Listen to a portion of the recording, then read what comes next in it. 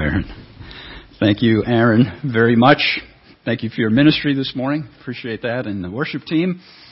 It is very good to be with you here, to worship with you. It was a wonderful experience this morning, and I enjoyed that a lot.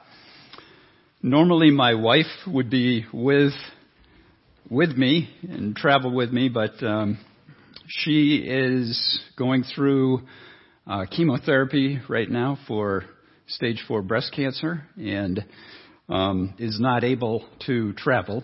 And so a friend of mine, Ian, came and joined me this morning and drove down with me so I wouldn't come by myself. Appreciated him doing that. And I'm very grateful for the opportunity to come and minister the word this morning. I'm going to ask you to turn, if you would, please, in your Bible to 2 Peter chapter 1. I was amazed that our Sunday school lesson this morning came from this exact passage that I would like to teach on this morning. I don't think that's a coincidence. The Lord has interesting ways of doing things. And it was great to hear that passage taught and reflected on, and to know that I was coming in here to do the same thing. I don't think it will be redundant. I think and trust that it will be complementary. The title of my message this morning is a question.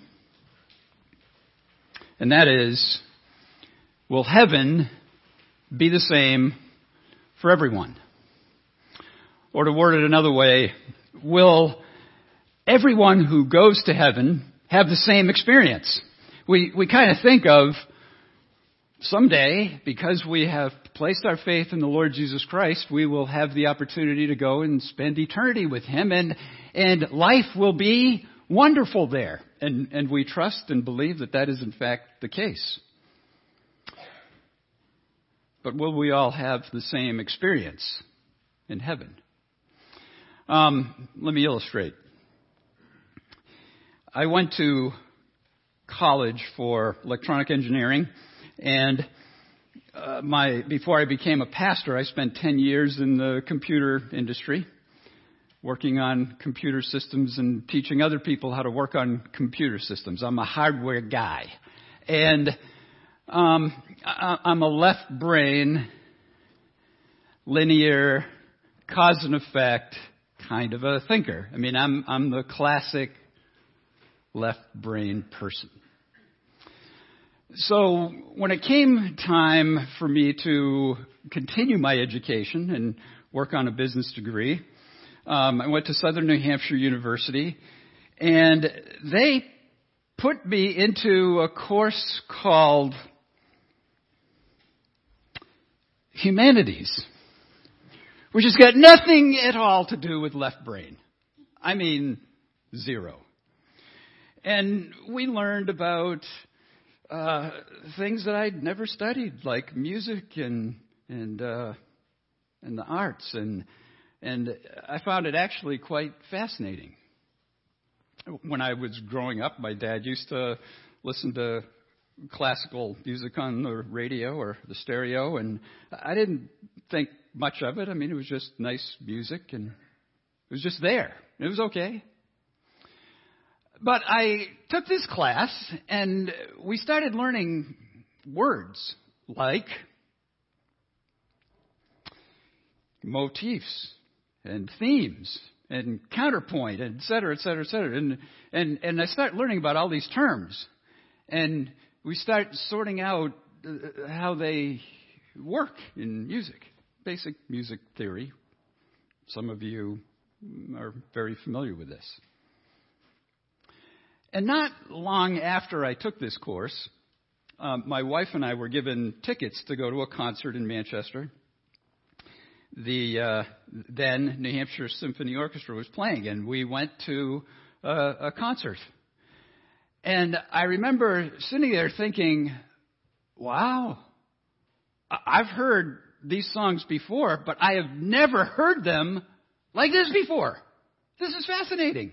And all of a sudden it dawned on me, oh my goodness, If I'm sitting here listening to this differently today than I ever would have before, then what about somebody who's got their graduate degree from Juilliard?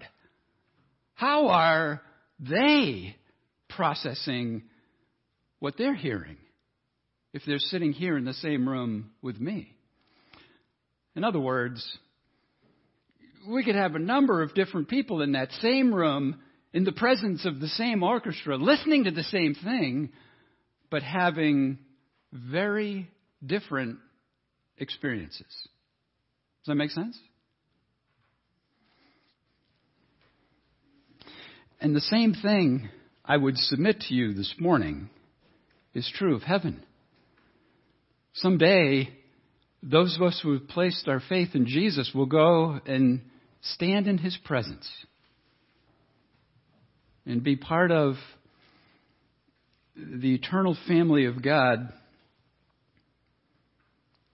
But I would submit to you that we're not all going to have the same experience. Follow along with me, if you would, from verse 1 in 2 Peter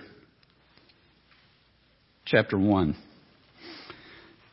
Simon Peter, a bondservant and apostle of Jesus Christ, to those who have received a faith of the same kind as ours, by the righteousness of our God and Savior Jesus Christ.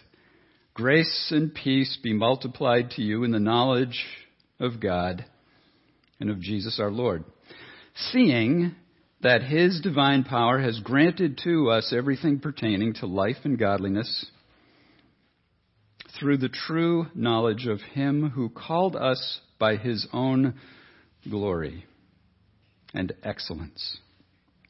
For by these He has granted to us His precious and magnificent promises, in order that by them you might become partakers of the divine nature, having escaped the corruption of the world that is in the world by lust.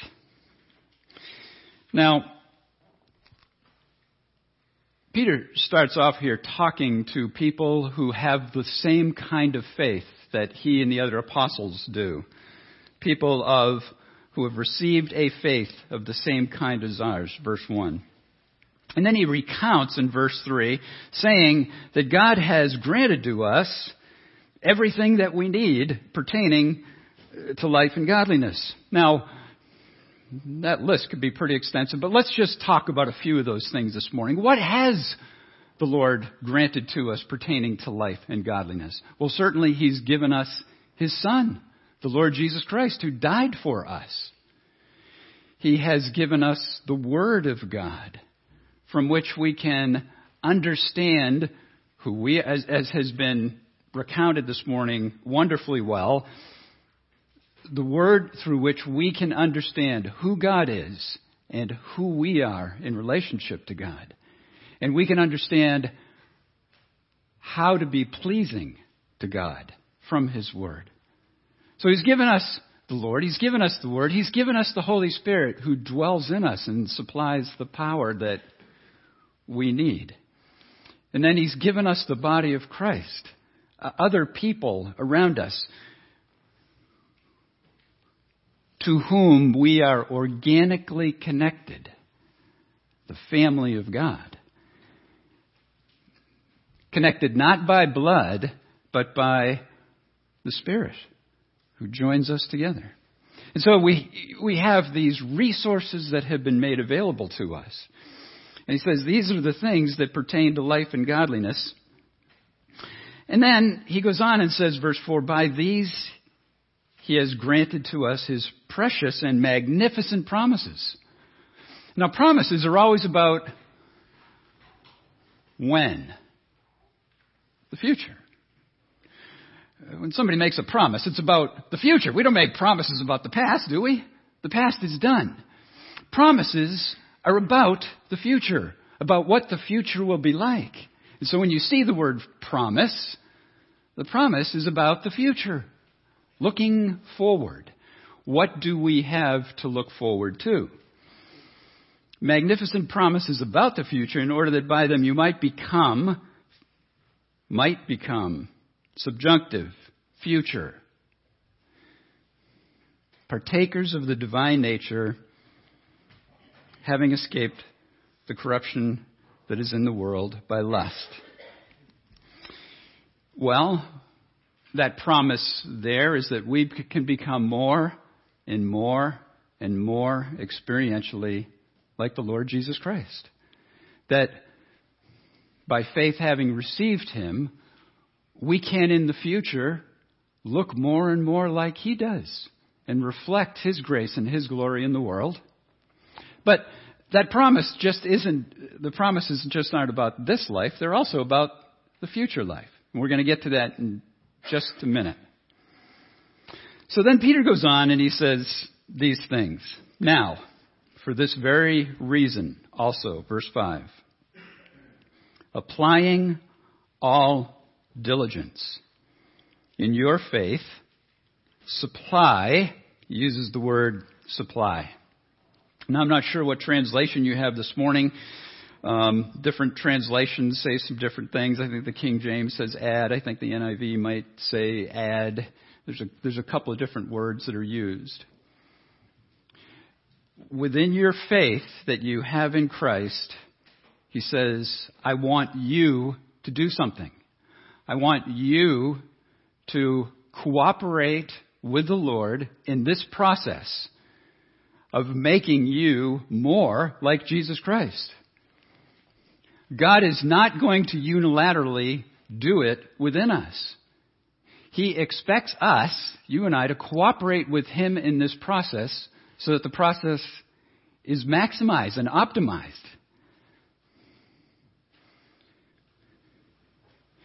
The problem with this is you and I have a will. And our will may not line up with the Lord's will.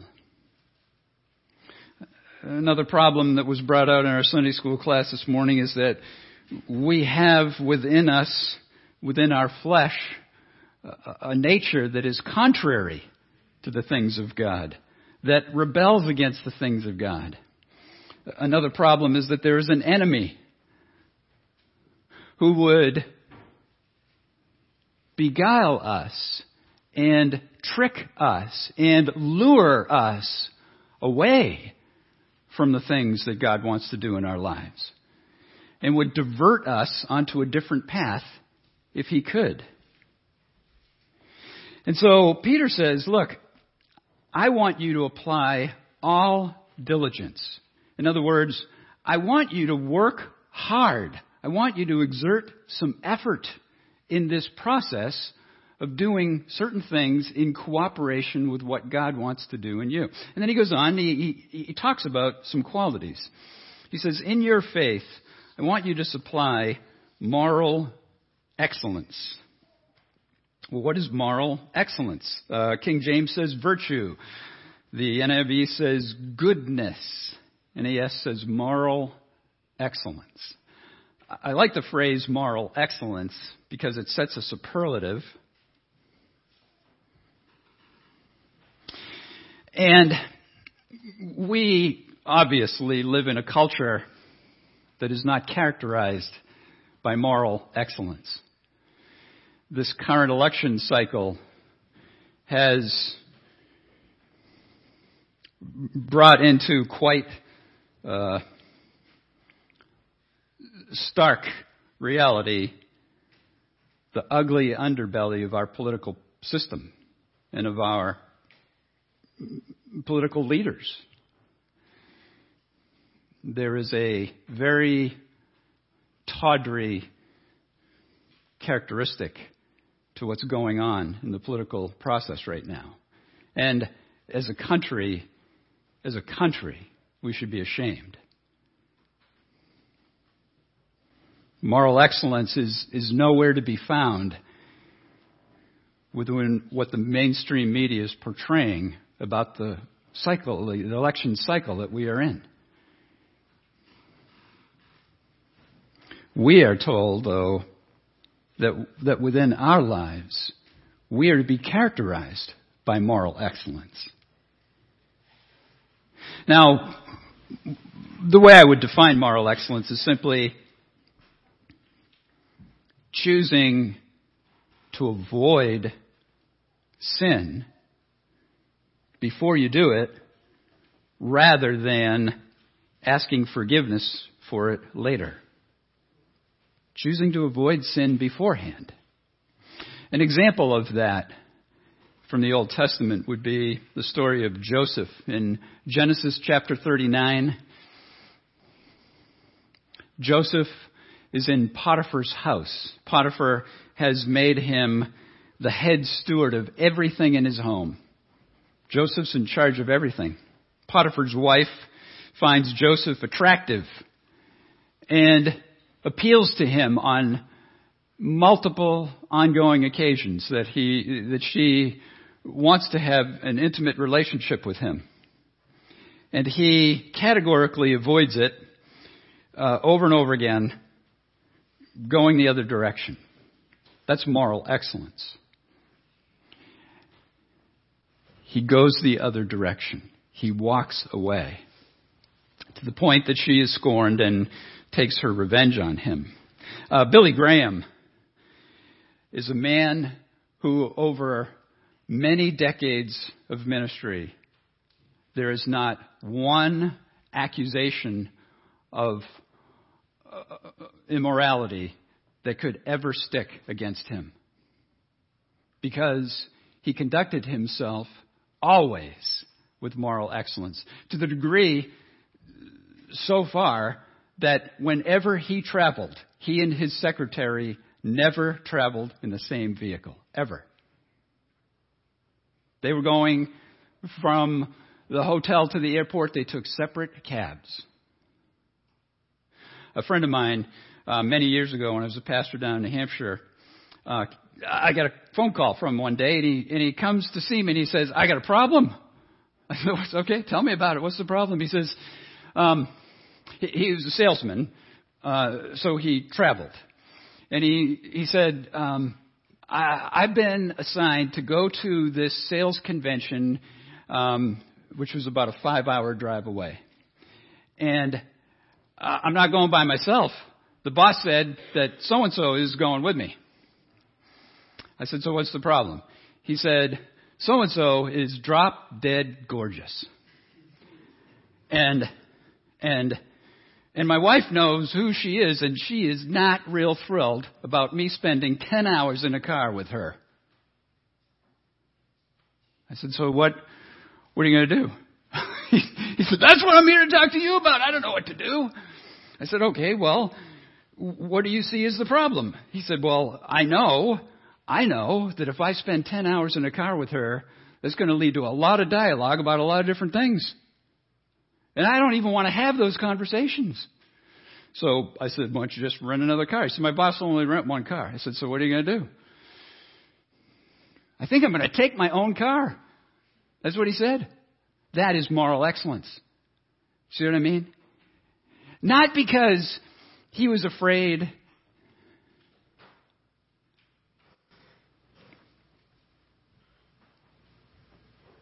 of what his wife might think.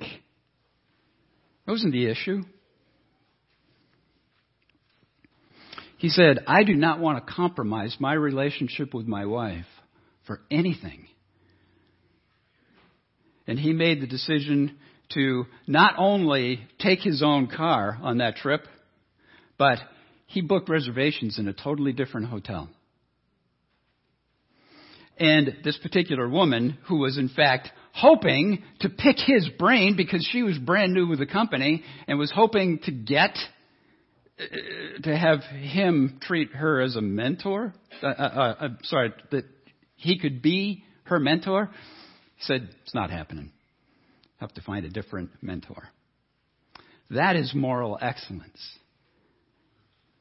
And you see, Peter here is saying we need to be the kind of people who think along those lines. That we participate in the process of becoming more like Jesus by making good decisions. It was said in Sunday school class this morning that that these characteristics that we're looking at, like moral excellence, are gifts that are given to us. And in a sense, that's true. We just need to appropriate them. But that's our decision, to appropriate them and to operate in a manner that honors God. To your moral excellence, he says, add knowledge. What knowledge is he talking about? Well, the knowledge that he's talking about is simply an understanding of what it is that brings pleasure to God. You don't necessarily need to turn here, but in Ephesians chapter 5, it says this.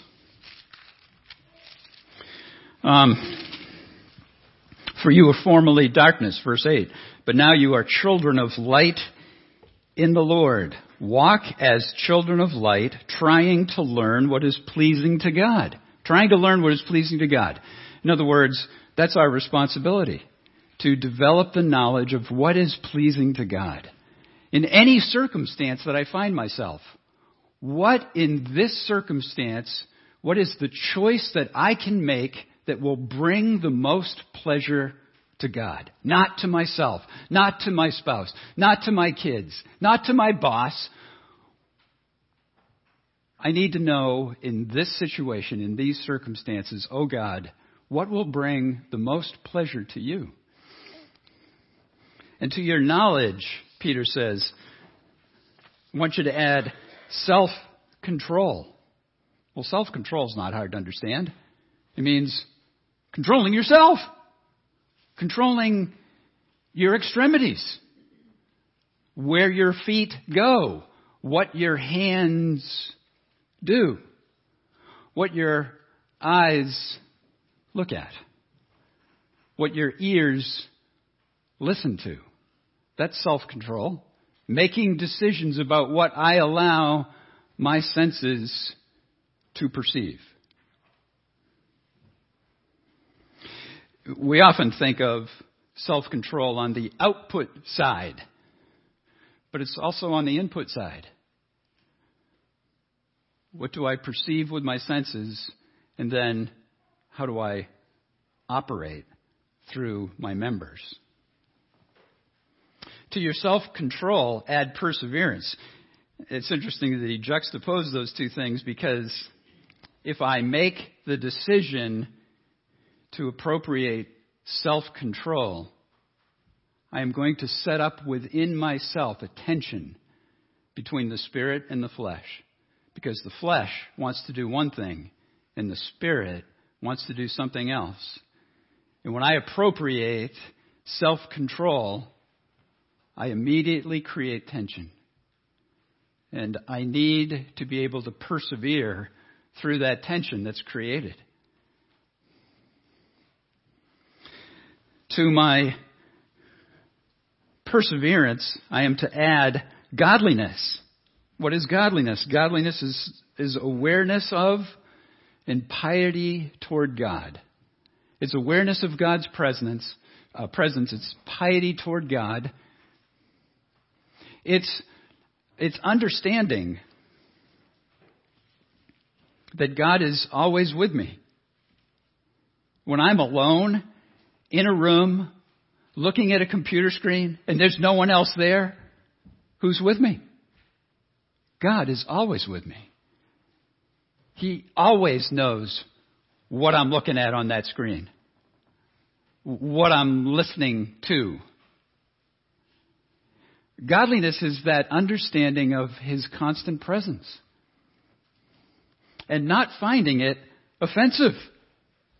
You see, we can be aware of God's presence and rebel against it and reject it and find it oppressive. That's not godliness. That's evil. Evil does not want to be in the presence of God. But godliness is the desire to be in the presence of God and the total awareness of it. And to my godliness, I'm to add brotherly love, intentional affection and service toward other followers of Christ. And to my brotherly love or brotherly kindness, I'm to add agape love. And agape love is displays of kindness and compassion toward all people, but particularly those who have been malicious toward me. Wow, that's a hard choice. Choosing to be kind and gracious towards someone who has been deliberately, intentionally hurtful toward me. That's what agape love is. These are qualities which Peter is saying you and I, are responsible for participating and cooperating with God in the process of making me like His Son, Jesus Christ. And as these qualities develop within me, I look more and more like Jesus. But He won't do this apart from us. He doesn't just reach down into our lives and say, okay, boom, you're like my son. It's all over. You don't have to worry about any other part of the struggle. The struggle's over. Well, there will be coming a day in the future when the struggle will be over. As was mentioned in Sunday school class, that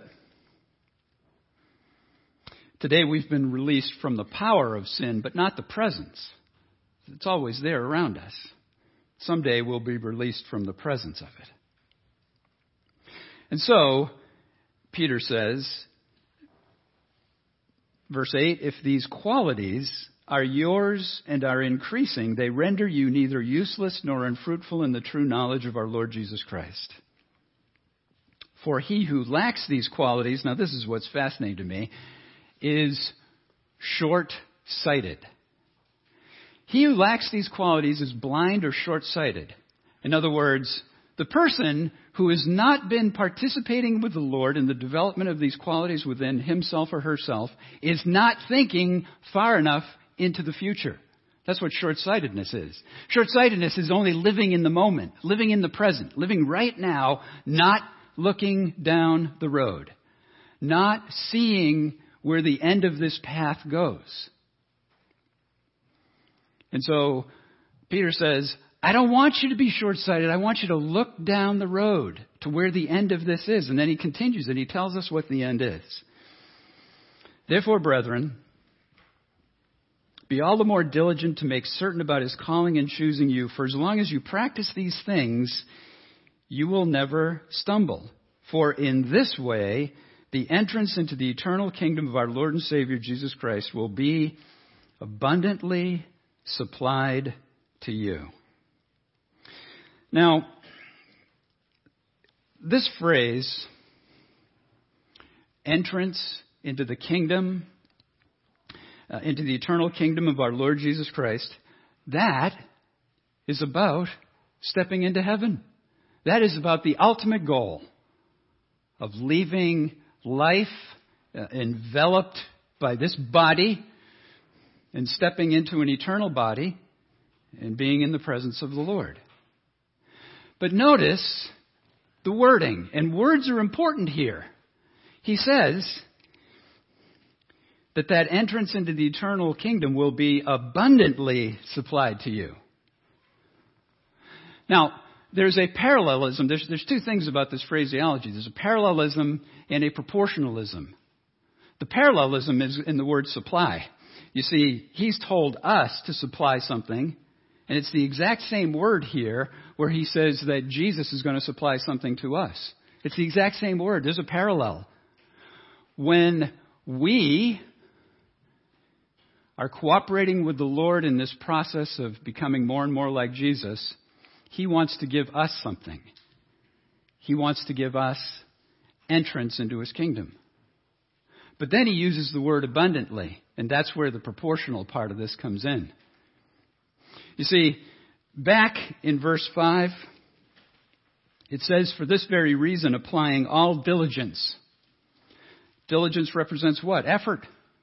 Energy. And so, here's what I would submit to you. To the degree that you and I invest time and energy into the process of becoming more like Christ, that is the degree to which He will abundantly supply our entrance into the eternal kingdom. There is a relationship, a proportional relationship between those two things. We choose in this life the nature of our experience in the next life. That's the point of this. That's the point that Peter's trying to make here. We will not all have the same experience in the future. It will be different. How much energy did you put in to trying to become more like the Lord Jesus Christ? Or did you get sucked into the things of the world? The quote-unquote American dream. That's what I'm about is raising my family and having a home and having cool stuff and getting the toys. That's what I'm about. Well, to the degree that you do that, the word abundantly is diminished to something else, you see. Maybe moderately. Maybe your entrance into the kingdom will be meagerly supplied because you meagerly cooperated with what Jesus was trying to do in your life. Every day, you and I wake up and we make a life. Our lives are nothing but a constant series of choices. From the time you and I get up in the morning, we make a decision. The very first decision is what? Whether or not to get out of bed. That's a decision. And we make all kinds of decisions. Some of those decisions have moral implications and some of them don't. I mean, whether you're going to have Cheerios or Wheaties for breakfast does not have real significant moral implications. But most of the decisions that we make do have moral implications. How I respond to my boss when he gives me a directive has moral implications. And so, just like that concert, we were all present, listening to the same music, but we were not all having the same experience. My assertion to you this morning is, those of us here in this room today who know Jesus Christ as our Savior, one day we will all be present together in heaven. Will we have the same experience or not?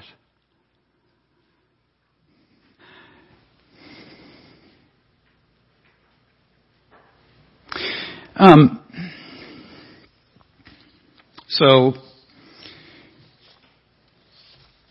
let me ask you, how far ahead are you thinking in life? Are you thinking into eternity? How happy will you be in heaven? C.S. Lewis said this: it would seem that our Lord finds our desires not too strong, but too weak. We are half-hearted creatures, fooling about with drink and sex and ambition when infinite joy is offered to us. Like an ignorant child who wants to go on making mud pies in a slum because he cannot imagine what is meant by the offer of a holiday at the sea, we are far too easily pleased. Let us be people who are not short-sighted, but who are looking into eternity, saying to ourselves, I want to maximize my experience in heaven. Let's pray. Our Father, we thank you for the Word. And though Peter has framed this in a certain way today, to focus on the positive, the abundance of the joy that you have for us, yet we can't help but infer the negative. That if we focus too much on this life, that yes, because of our faith in Christ, we will be in your presence. And yet, there will be a lack. Help us, Lord, so that as we encounter people who do not know you, the joy that we have in this life looking forward would be genuine and would create a testimony for the sake of the gospel of Jesus Christ, in whose name we pray. Amen.